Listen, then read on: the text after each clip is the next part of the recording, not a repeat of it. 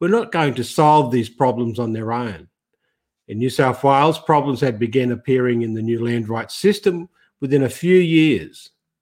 Funds that were supposed to be building an economic base for Aboriginal people were being used on community initiatives. I could see issues with governance. Most of the problems weren't from corruption, but from inexperience and lack of capacity. It was a huge lesson for me. It reshaped my entire thoughts about using land as a basis for Aboriginal prosperity. I realised that it wasn't enough for Aboriginal people just to have land. We needed to be prepared for what comes after that.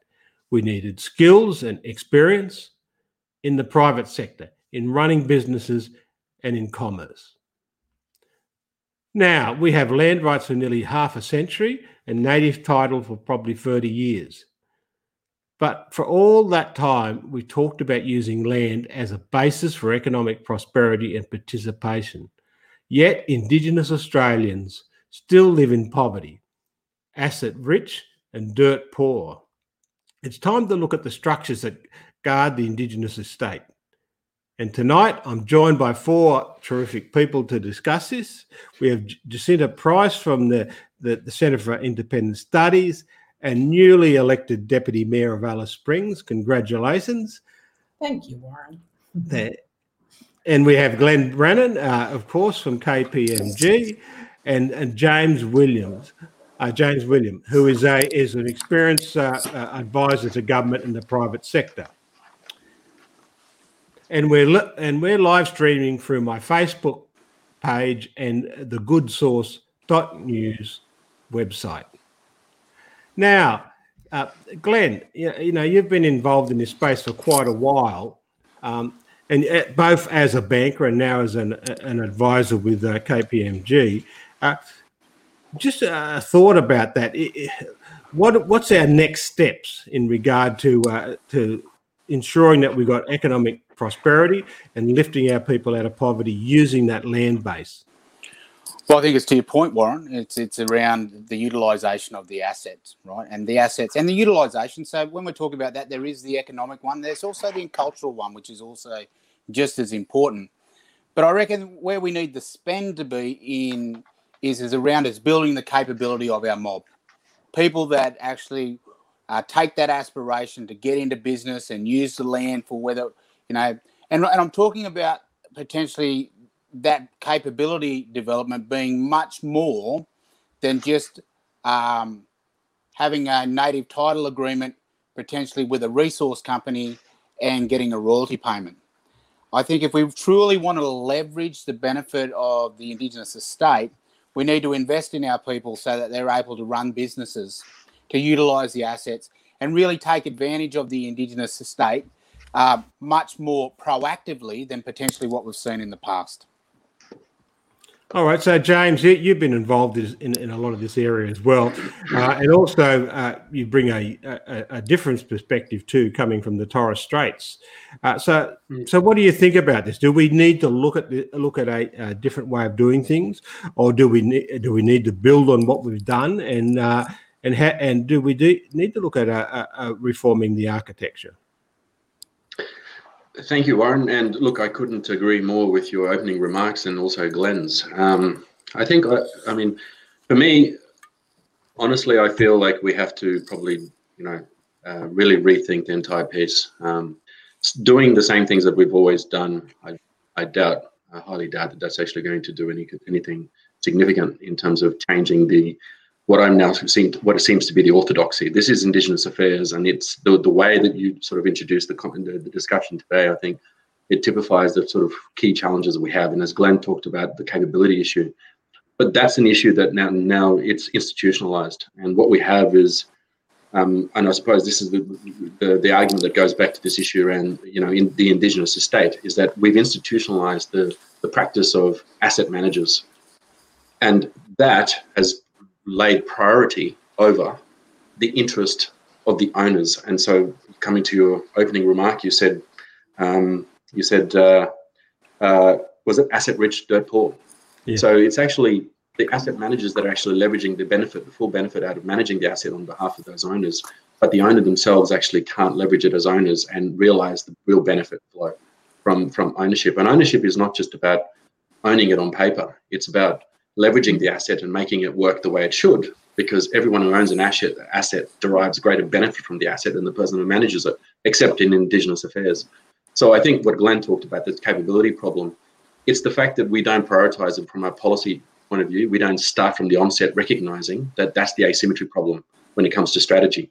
Is that from a strategy point, we liberate the opportunity in the market, then we give somebody else the right to manage it for someone else who doesn't have the capability to manage it. And then we say, and then we don't deal with the problem that the owner doesn't have the capacity to eventually take over that responsibility and manage it fully and realize its benefit. And so I think it's the great irony is that, as you know from industry, is that anyone successful in business actually not necessarily have to have all the technical skills in the world, but the behaviors and the attitudes is really about understanding what an owner is. And if you look at it in economic terms, there's probably 3 levels of mandate, and I call it from a human capital point of view. It's from people, you're a subject or a beneficiary, you benefit from someone else doing something on your behalf. And then eventually you learn to manage something on someone else's behalf. Someone else owns the asset, but you manage it. So that's a particular skill set you grow. And then eventually you may move up into owning assets in your life. And when you own assets, you have to not only manage the asset, or you can give someone else the responsibility to manage the asset, you also draw benefit from the asset. But the most important thing is that the asset, you manage it well so it's sustainable, so that you don't actually lose the asset. And that's one of the big risk problems that we have from a human capital point of view that creates this notion that we've institutionalized the practice of people managing people or assets on their behalf, is because we've never prioritized that owners should become fully, invested in the whole process of, what they own. Yeah. Before I go on to Jacinta, I've got to say I like your T-shirt there, James. Thank you. Jacinta, you're right in the middle of it. Arakoon. Arakoon. Oh, okay, good. Nice. Jacinta, you're right in the middle of it. You're in Central Australia, in Alice Springs. You're a Walpurgis woman, and culture is very important to you. You just heard Glenn raise the issue of culture, because I see culture as important too. So how do you work through some of those balances?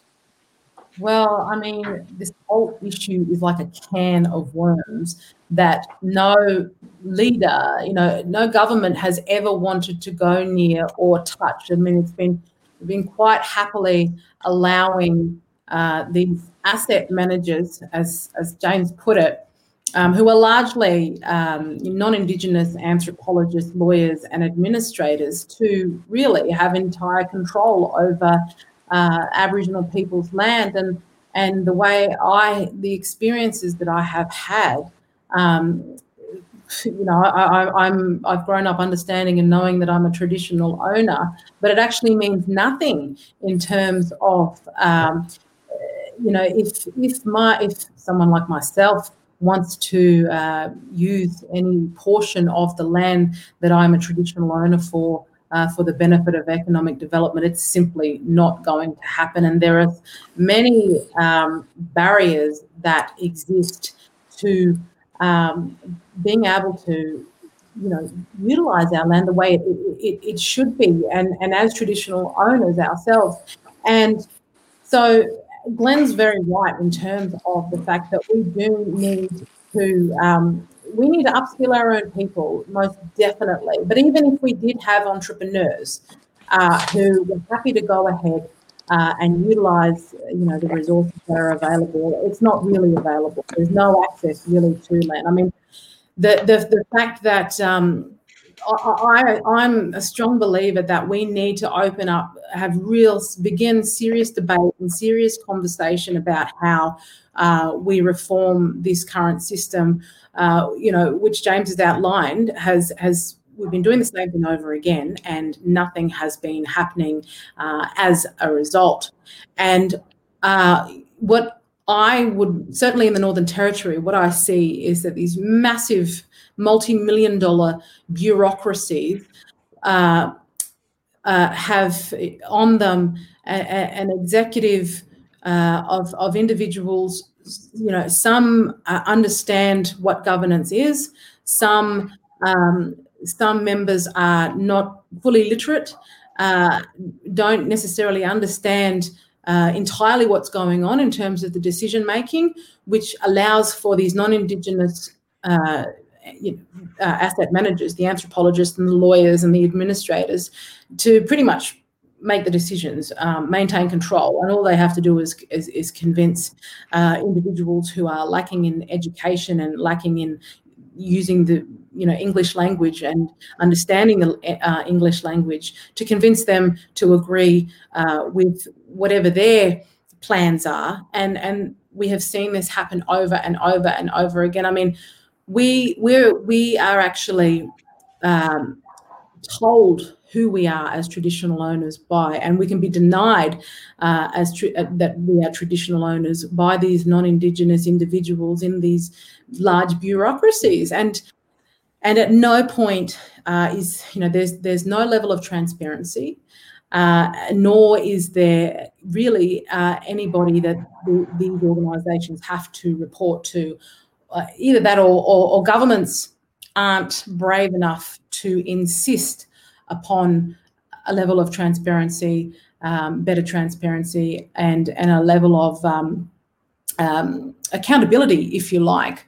And traditional owners, while they are supposed to be accountable to traditional owners, in practice, it simply is not the case. And if traditional owners want any information referring to them and the land that they are traditional owner for, they can simply be outright denied it. And these are the experiences that I've had, that many traditional owners in the Northern Territory have experienced. A way forward, I believe, is certainly there are some fine examples like the Tiwi Land Council up on the islands, because it is focused more on the language group itself. They have far more control over the opportunities that arise from utilising their own resources, their own country, their own bit of the land. Unfortunately, and even in traditional terms, when you've got an executive, these are individuals making decisions for other people's part of the land as well, but largely driven by these non-Indigenous administrators. There are so many issues that everything needs to be placed out on the table, and it requires a thorough review, if not a royal commission. Look, I agree 100% with what you just said. What I see is that it's so important that we recognise the importance of the right-based groups that were set up back in the 70s and the 60s, and that fought for land rights and were very successful in getting parts of country returned to them, the land and sea and everything.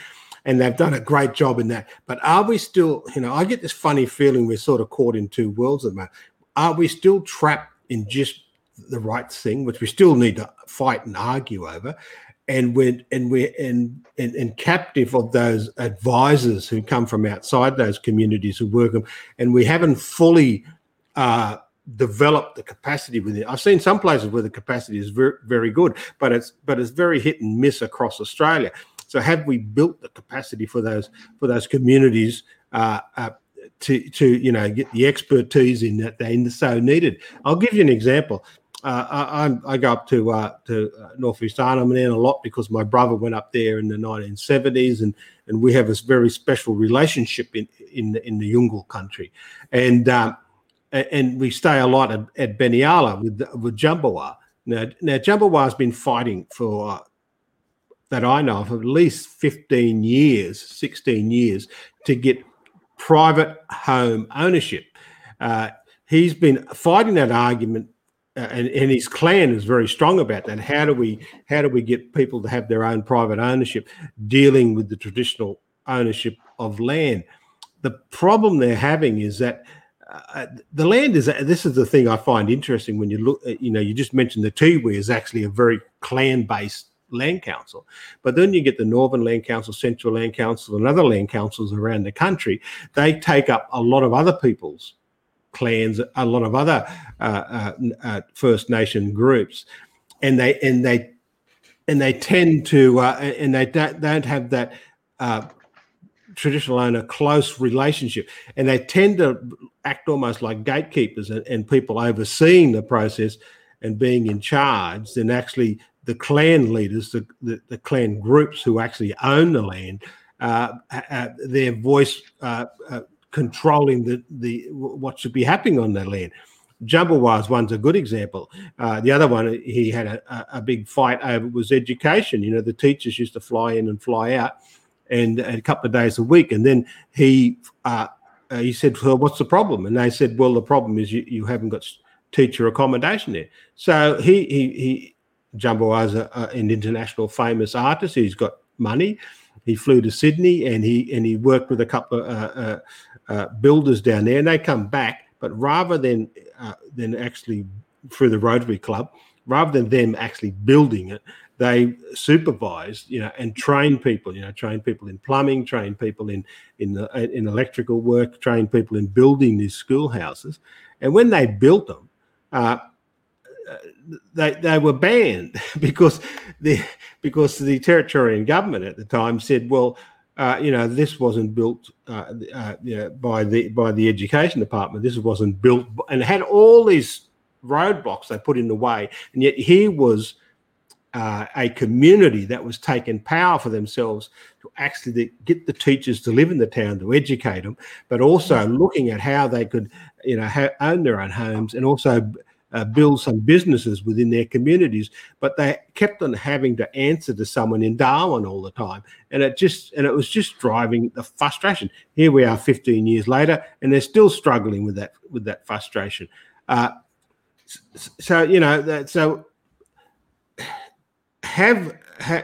the structure, the architecture, kept up with Indigenous communities, Aboriginal and Torres Strait Islander communities, as they're getting more educated, as they're growing and able to actually take control of their clan areas, their First Nation areas, rather than having to report to Sydney or Canberra or to Darwin about what happens on their land.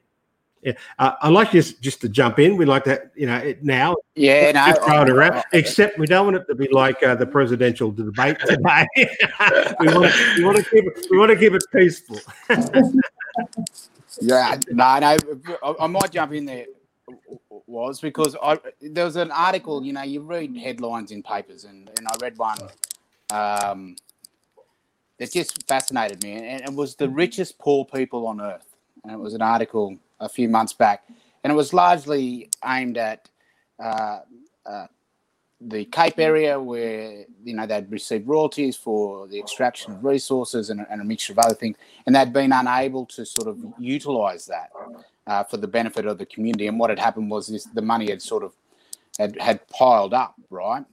And I think it raised a couple of interesting things. One is sort of not using that money is not what I use as intergenerational wealth transfer, right? Is that we didn't use it in the future. I think that the onus is to use that wealth to actually try and facilitate the opportunities, right? And the other thing I thought it highlighted was the potential, the complexity, and certainly Jacinta was talking about this too, the complexities of communal ownership when you're trying to sort of leverage a community asset and encourage individuals in a business sense or in entrepreneurs to leverage that and their abilities to be able to do that when communal ownership is sort of front and centre. And I reckon that sort of rubs up against it a little bit. It was interesting to hear about Jumbo and the house, right? And home ownership and the inability of Indigenous land, which is inalienable, so it can't be. But I go, when I bought my first house in Canberra, I got a 99-year lease. Everyone in Canberra does. So we can find it to work in other places, but we can't seem to be able to take that thinking and that innovation to be able to sort of come up with a way to deploy that in the Indigenous sense, where we can have both. We can unlock the Indigenous estate for individuals to provide them with an opportunity to accumulate assets, and hopefully when they drop off the perch, and we're all going to, is that they're able to transfer those assets, and that's intergenerational wealth, and I hope my kids will get a leg up. So I think there's opportunities for us to take. There's examples around. I was also interested in your comments about before you go on. Just before that, London's a good example too. The Duke of Westminster actually owns most of London, and they're on 99-year leases as well. Well, Sorry, go on. No. Well, my point is that there's ways around it, and we find those to be very economic and profitable. Go and try and buy a house in Canberra. It works pretty well. They're not cheap, right? So I think that it's just that innovation where we don't have to reinvent the wheel here. We can find solutions and find a way through it. I was interested around the rights and responsibility that you mentioned, Warren, and I get that we've got rights, our rights back to the land. I will push back a little bit on responsibilities, and certainly where in my state, in New South Wales, where I'm from, there's 35 to 40,000 unresolved land claims sitting in a queue there, and have been for 30 years. Now, that's a queue, and those issues need to resolve. But by the same token, the fantastic people at the New South Wales Aboriginal Land Council, they've still got on with business, right? And they continue to get on with business where they try and leverage it. Could they do better? Of course they can, and they want to do that. But I think that this, while I don't want to, the issue, I suppose, is that we don't want to be sitting around and waiting for these things. What are we going to do in the downtime to actually foster that building capability or that investment in capability, and really independence from potentially those asset managers that we took before, where once they're in, they're very hard to get rid of, right? They sort of they sort of entrench themselves, probably by doing a great job in most cases, I suspect. But because of the comfort that we can outsource that and get someone else to do it, that gives us the comfort that we don't really have to spend the money on ourselves to build that capability to have that independence. Yeah, James and Jacinta, jump in any time. I just noticed a comment just popped up that I just want to just to remind us too that about the South Coast fishing rights, and also I know that was an argument up in Arnhem Land too in regard to the negotiations there. The people do have the capacity to be able to sit around that table and have that discussion as well. So we can't forget that. I think it's 80% of Northern Australian land and water is controlled by these clan groups in title. Sorry, James and Jacinta. Coming back to this architecture issue, Warren, and the other panel members, I think. Look, I mean, my view is that you're right. I mean, I think if you think about it. For the past how many decades, we focus on rights prosecution, but in the process, we've attained a lot of those rights, and suddenly we haven't moved into that sort of, I suppose, more market, more entrepreneurial, more sort of economic principles around how we leverage rights to enjoy them. And that, again, this is about ownership. So when you don't have rights, you fight for them, then you own them. So you have some ability then to leverage and sit as traditional owner to negotiate stuff at native title tables and whatever else. But then the problem is that we haven't actually then started to move beyond that and start to think about what that means as a community, as individuals, and how we leverage those rights and actually develop our practice and behaviours around as owners.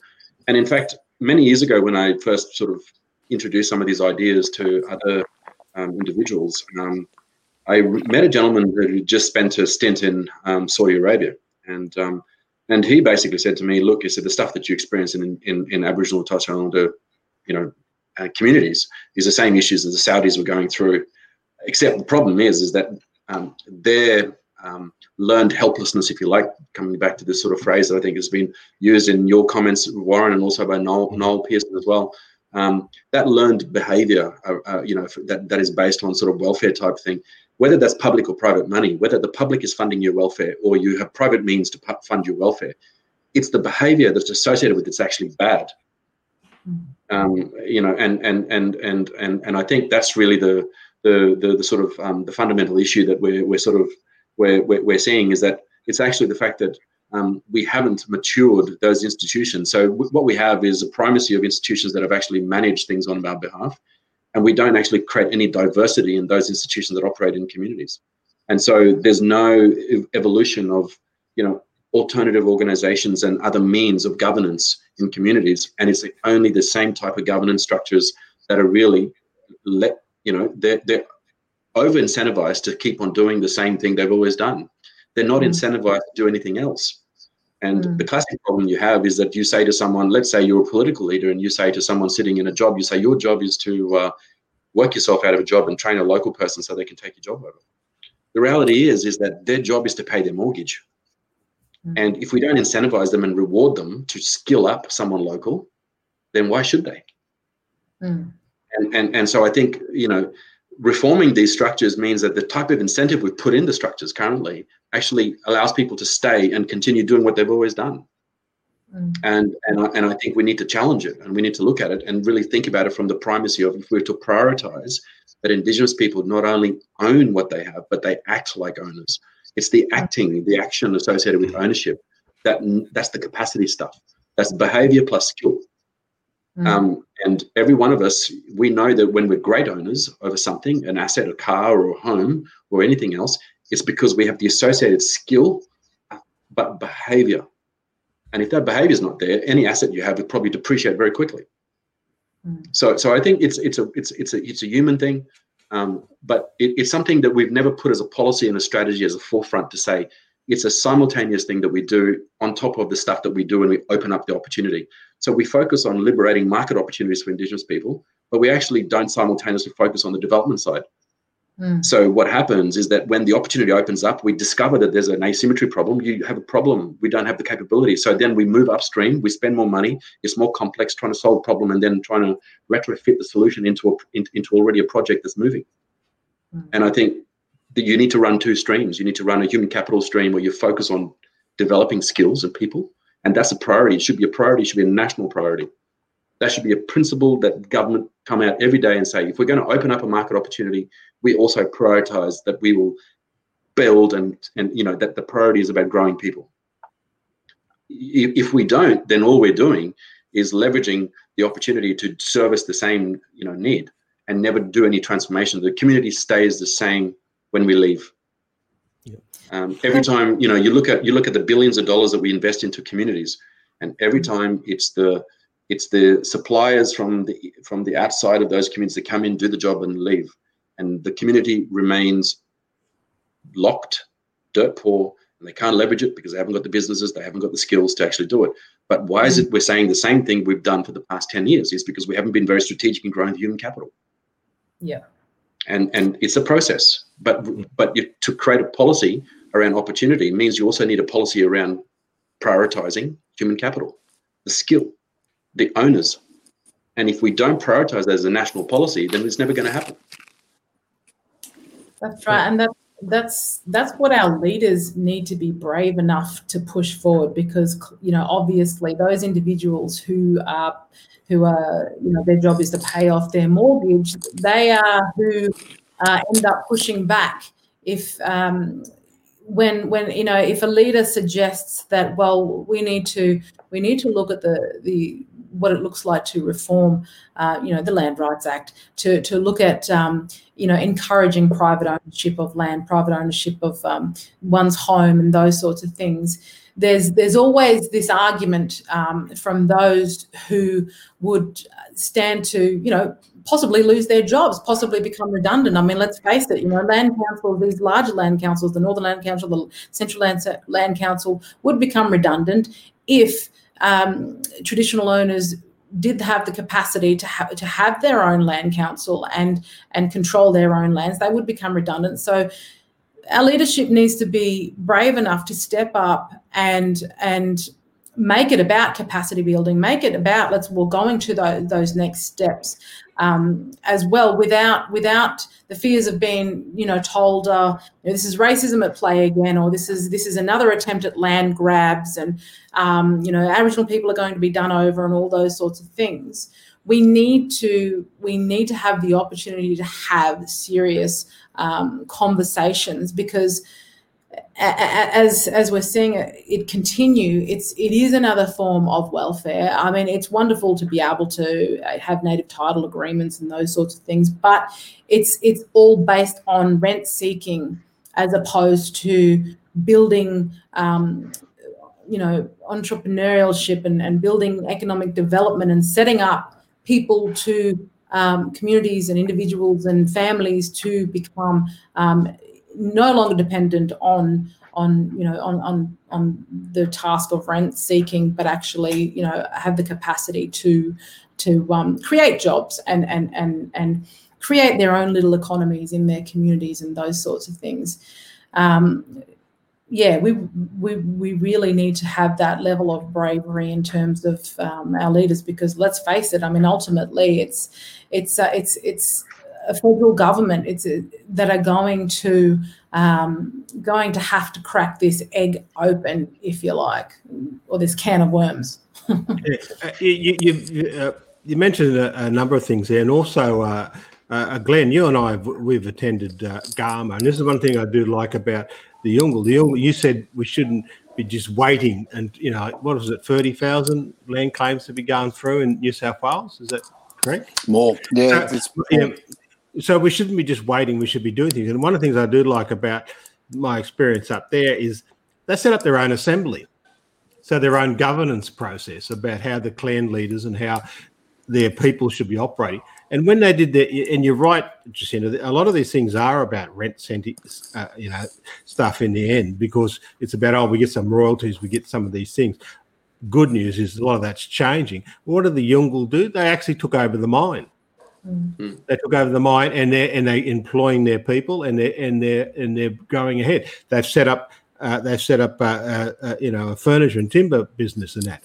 They've set up the fire stick alliance stuff where they're using that fire management to look after their country and that. You're right, Glenn. There's a whole lot of things that we don't have to sit back and wait until legislation or some regulation or something is changed. And it's owners acting like owners, isn't it? Yes, they're actually saying we're the bosses, we're in charge, and anyone who comes here, this is how you do business. And it's more than just acting like owners in the way that many people would view, which is, we want the land back and for our traditional hunting and practicing. That's really important as well. But we can not just be the guys that turn up, or girls that turn up in the high vis gear and work at a mine site. We can actually have a mine site, right, and work at that. We don't have to ship. So I think there's something around the aspiration there that I was right. I think I want to drill in a little bit on this sort of the skills deficit, because one of the first sessions we done, Warren, we spoke about education. The truth is that we should be almost unashamed about taking any wealth that we generate off our assets that we have today and pumping it into education for our kids, right? If that's a real priority, that an improved education outcome can actually start to pull those levers that we were talking about before, which is that you end up with people coming out that have the fundamental skill set to be able to do further studies and to take on more complicated roles and potentially do what we were just talking about, move from being renters to owners and going, actually, we'll take care of this from there. So I think that's one of the things that potentially we need to confront as well, because there's on one side you go, this is so important, we need to invest our money in our children's education, right? But we can't be and we have to do that, and then the government goes, that's actually their role to educate our kids and spend money on and have a good school. They put their money in the pocket and go, thank goodness we don't have to worry about this anymore. We need to find a way where potentially we enhance that, but we start to actually co-invest in really the building blocks, which will make the capability be there in the future. And also the other most important bit is to have that link with an aspiration. I don't want to rent, right? Yeah. I want to act as an owner. Usually those incentives come across pretty, why you want to do that? Because I'm better off. I have more independence. I don't have to wait for a check from government. I'll have more money because I earn the money and I live the life I want to live. And really we're talking about self-determination there, right? Where you come and go as you please and do what you want. So I think that there's, the ways that we talk about that, but I'm interested in, I suppose, the ability to be able to leverage the Indigenous estate for entrepreneurial activities. But if we're going to invest in things that are for more of the community benefit, can they be in things potentially that are more transformational? And I'd argue that an uptick in education of our children would be transformational. What are we going to spend our money on, and what will give us the best bang for our bucks in the future? Yeah, Jacinta, that was what the Tiwi did. They weren't happy with the education system what they were getting, and so they actually then invested in Tiwi College to take ownership of the education of their kids, and to develop the capacity of them to run their businesses and run their community. Yeah, absolutely. They did that. I mean, I'm not too sure how successful that the Tiwi College has been, but certainly, you know, the drive to want to do those sorts of things are there. And the other thing is, with anything, you know, you have to once you have that drive, it's okay to fail as long as you get back up and have another go. And of course, that's what it means to be an entrepreneur. You know, you learn some of the most valuable lessons from, you know, making mistakes. And sometimes I don't think that, you know, that necessarily that in these situations, Indigenous Australians have not been allowed to learn from their mistakes, if you like. And certainly, you know, we've seen it in bureaucracies. And if an organisation fails, then you know, ORIC comes in and sweeps them up and puts them back on their feet without sort of any real understanding of learning from the situation or, you know, any level of accountability, so that people can go, well, you know what, we shouldn't make those mistakes again. And you know, and the same can be said for anything that Indigenous Australians are faced with, and certainly in this particular area as well. Look, I agree 100% with you on that, because I work in the business world just like Glenn does, and James, and I don't know anyone who hasn't had a failure. And I always remind people that there were, who was it? Lachlan Murdoch and James Pack, who had a bit of trouble with OneTel, something like $1 billion problem, but they learnt and they grow. And you're right, Jacinta, we should be able to, you know, and I reckon the best lessons in life come from, you know, when you do fail, you learn from that and you grow again. And also I believe we I just saw Eddie Moore. I'd like to say good day to you, mate. I saw a little comment there. We're talking about true self-determination here. We're talking about to have true self-determination is not only just about having the land, it's about what you want to do. How do you build the capacity for yourself? How do you ensure that you're going to educate your kids?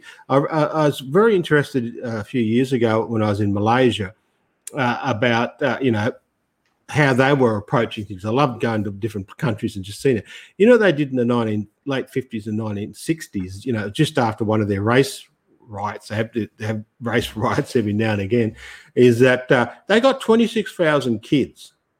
And said, look, if we're going to build a nation here, then we're going to have to get our kids educated in the best place. They sent them overseas. They sent them to Sydney. They sent them to Melbourne. They sent them to New York and Cambridge and all those places. They did engineering and law, and they did business management and finance, and studied all this. And they knew that some would, you know, when they get to New York, they love New York, so they'll stay. But the vast majority of them come back. And that helped in the development of some of their ideas about their community. Should we be looking at those type of things? You know, having the courage to do that, and having the courage to to let our kids run and fall over and skin their knees and do things. I remember this young bloke who came out of the mining industry. He did a trade. He's an electrician. He wanted to set up electrical business within his community, but working on 5 other communities around, so he can make a bit of money. But he was stifled by the structure and the regulations of the land council to do that, and he gave up. He just said, I couldn't do this, and so he went back to the mine. Do we need to be looking at these things, and how do we break these things through? Warren, I might jump in there. In my heart of hearts, I wonder what's really holding Indigenous Australia back, whether it's a fear of failure in business, right? Because if that's the case, we can sort of have that capability. But I think we also need is that a lot of Indigenous Australians, there's an element of complacency here, right? Is that, you know, what they've got going on is, you know, it's okay. So do I really need to take these risks? Because potentially... I mightn't be successful. I'm interested more in what can we do further to get more people to actually be fearful of taking risks, because I'm worried that we don't even get people to the starting line that are even at that place. Where if our biggest concern is that we need to to work with our mob to make sure that it's okay to try and fail. I just wonder whether we've got enough of our mob even at that stage. Glenn, sorry, I'm sorry to interrupt. I've just got to do a little bit of a commercial here. Look, I like to give thanks to the Good Source News .news for hosting our live stream tonight. If you want news and opinions you can trust, if you want media that isn't compromised by anti-everything narratives, you want the Good Source. Go to the Good Source just to hear from some of the best conservative thinkers in Australia and New Zealand, to hear independent voices on a free speech platform. There, sorry, James, I interrupted you there. No, you're okay, mate. Glenn, I sort of agree with the comment. I think what's interesting is that, and this is my little take on your comment, I reckon that a lot of people are actually they've got a massive risk appetite.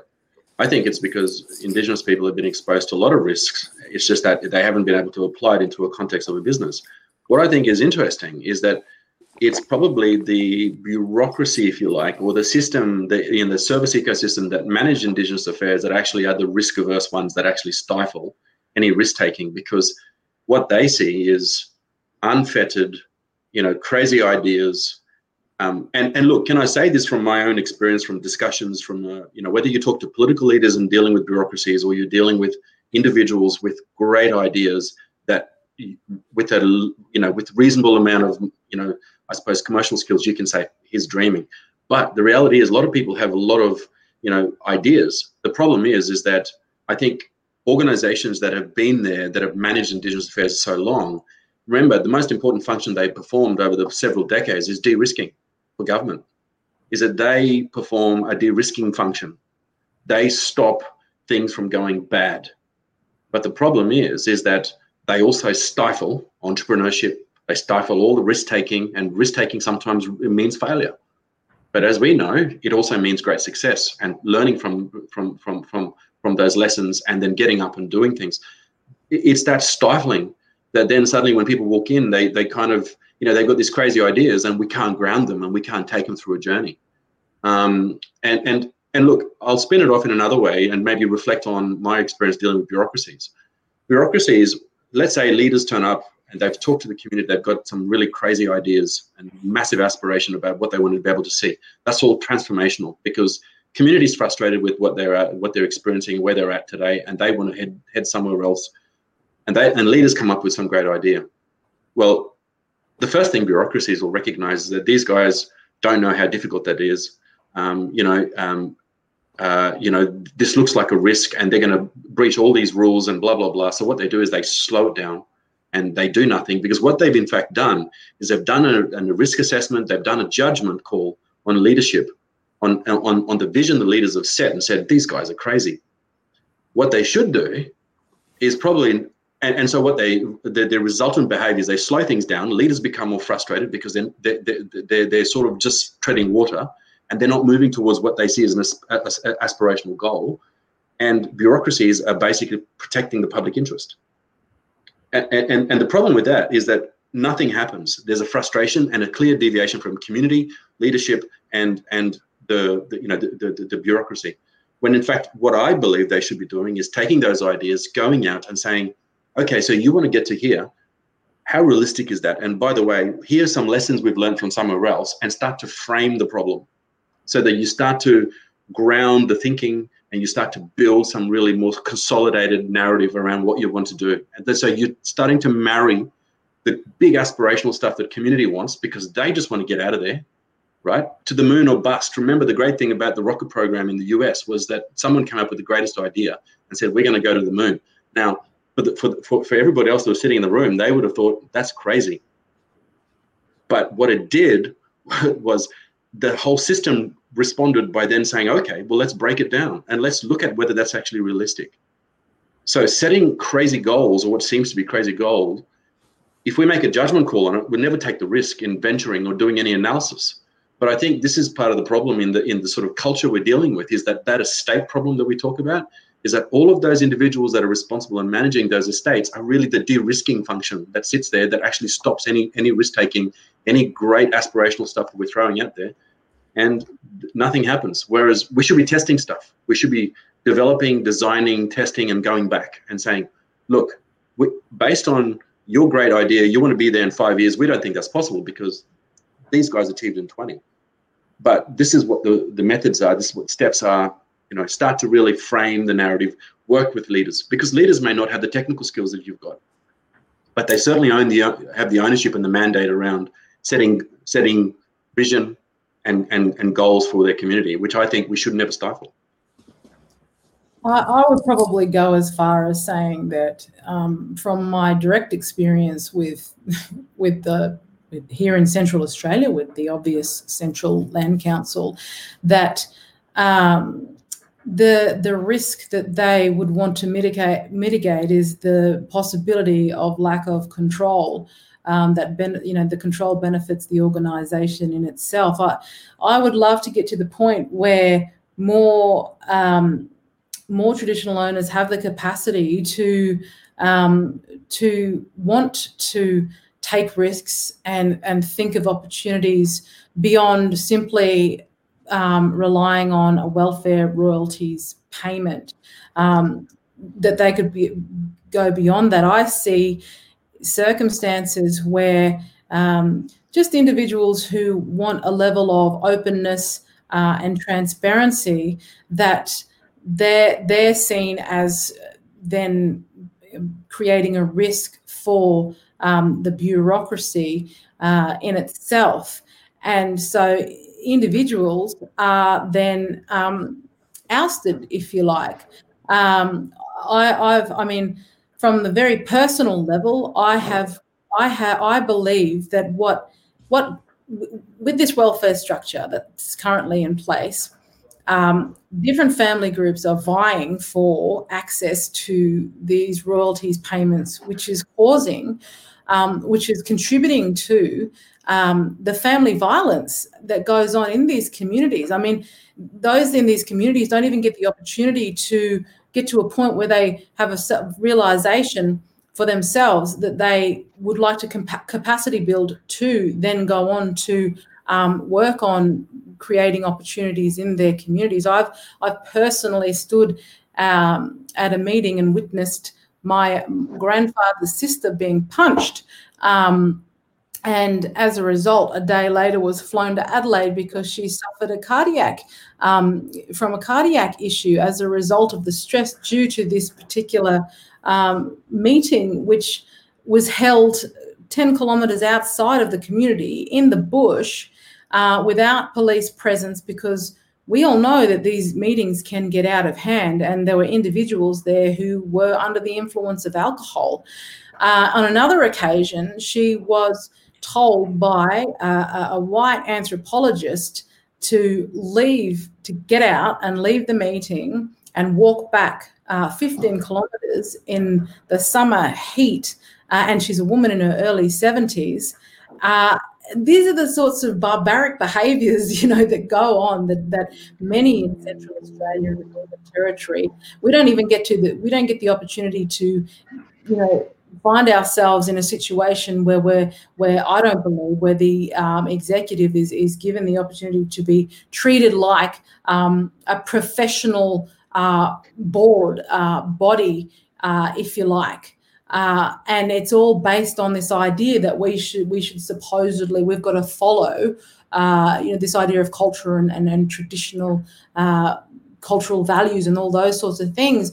Whereas the arguments that we're all talking about today is to build capacity, is to understand, be part of a modern world, and is to empower Indigenous Australians to be part of that fabric and understand that they have choice, that they have opportunity, that they have rights. And it is so far behind the 8 ball in terms of what's going on in Central Australia and parts of the Northern Territory. I'd love to get to the point of what some of us here on the panel are suggesting as a starting place. I'd love for that We need to most definitely get there. And without, this huge dependency that I see my mob being part of, which is really, it's far more destructive for their lives than it is beneficial. That's how I see it. I thought someone was going to say something. Yeah. Sorry, James. Yeah, go on. No, sorry, mate. No, you go for it. Okay. Look, a lot of the stuff, this conversation we're having is how do you, and I'm sure, and being involved in business for a while, small business have similar problems in that, these are about governance issues. It's really about how do you free up these things and people can just go and do things and get out and run businesses now. And of course, Glenn, you mentioned earlier that we're so far behind the eighth ball because when you go into business, it is a risk.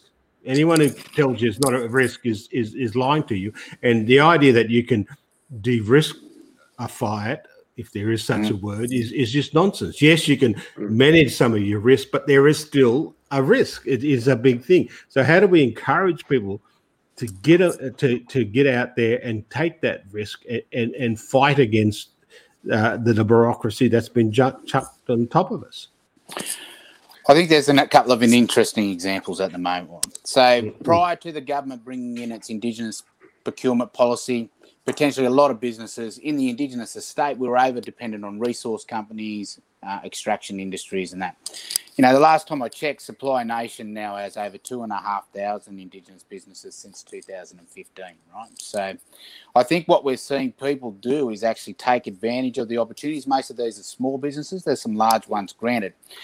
But what I think we're starting to see now in Indigenous affairs, because of a really important policy shift, is that people not being over-dependent on the Indigenous state as the sole enabler of economic participation. And I think that's a good thing because I think those businesses will over time turn their attention to how they actually are able to utilise the Indigenous estate to the benefit of themselves and also their communities. So in addition to the levers that we can pull around Indigenous education to deliver more, people with a greater skill set, I think that there are some green shoots where we have seen governments actually and businesses start, and I reckon it's just a matter of time before they look to leverage the Indigenous estate to their advantage. Glenn, on that point, and probably sort of weaving it in with this narrative around governance and sort of collective decision making or collective rights versus individual rights and so on, because I think that's a very core sort of principle, if you like. I just want to share something because there's some of the stuff that I've been doing in my own sort of some of the projects that I'm working on at the moment. And what's interesting is that at the very core of it is that what we have is, British owner groups or Aboriginal or Torres Strait Islander people in any given situation might be leveraging, we all are leveraging a common right, i.e. we're one of a traditional, group of traditional owners. And let's say there's a big project that comes on your country and you're leveraging it because you've got a right to, in terms of a Future Act process to leverage that opportunity. But one of the things that I think is interesting is think from the example of a state. A state holds land and the minerals underneath it in trust for the common benefit, which is all of the people, right? Now, at the end of the day, what it does, it says, look, there's particular mineral rights over there that we know that is held in common on behalf of the entire population. But there are going to be some people that are going to have the know-how, the technical expertise, and also the finance to be able to put it together. So what the state does is says, okay, that common right, we can divest to that private party to then go and unlock it. But as a consequence of that, we put a price on it and you're going to pay us back 20% or 12% or whatever it is. So then the shared, there's a shared benefit model, if you like, where we say the common good, the common benefit is, public benefit is worth 12%. And the rest, because that particular private proponent is going to take all the risk or most of the risk, they can get maximized. They can get the maximum benefit out of that. And in some scenario, that could be a sliding rule. It could be 20%, 80%. But what I'm saying is that no rights that we enjoy is not exclusive. It's always a combination of rights that we share with the common and rights that we share exclusively for our own enjoyment. And I think it's the same thing with a prescribed body corporate or a native title body or a land council or anything else, is that they're actually holding, I suppose, the interest of the common.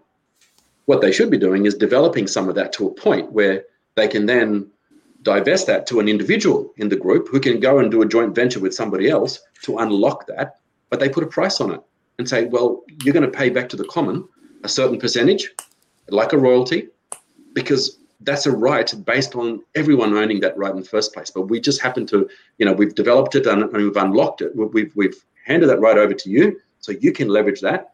You can get a private benefit out of it, but then something has to be paid back to the common pool.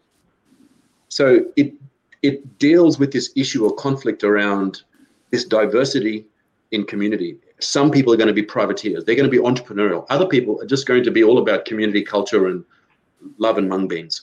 Not a problem with that. But the issue is that ones that want to unlock opportunity and act entrepreneurially should be given the right to do so. But if those organizations don't develop those opportunities and then give the market the opportunity to the market to say, okay, Mr. Individual traditional owner who's an entrepreneur, why don't you unlock this? But here's the price. Here's the cost benefit. Here's the trade. But we're not thinking like that. Mm. What we do is we just stuck in this binary of, well, it's either for the public or for the common. I'm all about my community or I'm just about myself. Actually, we're all about both. Mm. We're about providing benefit to community as much as we are about advancing our interest. Now, some people's interest might be purely to go fishing on country. Mm. Other people's interest might be want to own an aeroplane, and be an entrepreneur and have a significant economic asset, like an asset base. There's nothing wrong with that, whether you're Indigenous or not. But I think, we've juxtaposed this problem as being one or the other, as opposed to, I think, looking at it as a whole and saying, what are the rules? What are the things we're going to create to do this? But by the way, the reality is that a lot of these opportunities can't be unlocked by these big institutions. They're unlocked by the entrepreneurs, the innovators, and we're just locking them out. Yeah, look, I agree 100% with that. It's we look at history, and this is one of the things I like to do. I learn a lot from history. Is that and that's why I go overseas and I listen to see what other countries are doing, what other cultures are doing, and how they get through these things and that. And there's a basic thing that happens, and that is that you must have the entrepreneur. You must be able to let the entrepreneur take the risk and to go out there and do things, and that then and they do have a benefit back to the wider community, just in the simple process of jobs and businesses and everything like that. And I'm a great believer. It doesn't matter what culture you are, that the rules are the same. You've got to give opportunities, and we've got to get words and accept them. Risk is not a dirty word. Everyone I know who's been successful takes a risk. It is not a dirty word. It's a great word, and you should be able to be rewarded for that. Profit is not a dirty word. I don't know anyone who hasn't made a profit that actually benefited their community.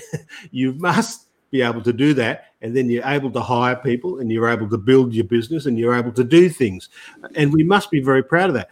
And I'd love to see the day, and I want to see that happen sooner rather than later, that within the education system, from kindergarten, right, preschool even, right through to graduation and off to university, which people should be learning about business, and they should be learning about commerce and learning about those ideas and so that we can infuse them to have a go and get things done. Anyway, that's about, unfortunately, it's about the end of the show for us tonight. So look, it's a great conversation. We'll continue a lot more of this. A plug for next week's show, which is it's an interesting one. We've got 3 cartoonists coming in: Joanna Leek, Mark Knight, and Warren Brown, and they're going to be talking about cartooning in the age of woke. And so that's going to be a great conversation to have. We're also then we'll be continuing with a few other things, a few more business opportunities now. I'm doing a number of things during the week, which is about interviewing Indigenous business people and trying to get a lot of that up on my Facebook page. And if you want to help me produce more content like tonight's show and my Mundine Means Business series, join my Facebook supporters group. For less than the cost of a cup of coffee, you can become a monthly subscriber and help me get my message out and help you get that message out. I've noticed a few names coming up tonight, streaming on and chucking up ideas. I'm going to follow it up with you fellas, and we're going to try and get yous on the shows as well to start looking at a lot of these things. Anyway, I'd like to thank you, Jacinta, or should I call you Your Excellency or something now that you're the Deputy Mayor, and also James and Glenn for your contributions, and we'll continue these conversations. And to everyone who come on board, thank you for that. We saw some of your comments, and that we'll be taking those on board, and even maybe asking a few of you to come on the show and talk about them. Okay, so thank you for that. Good night.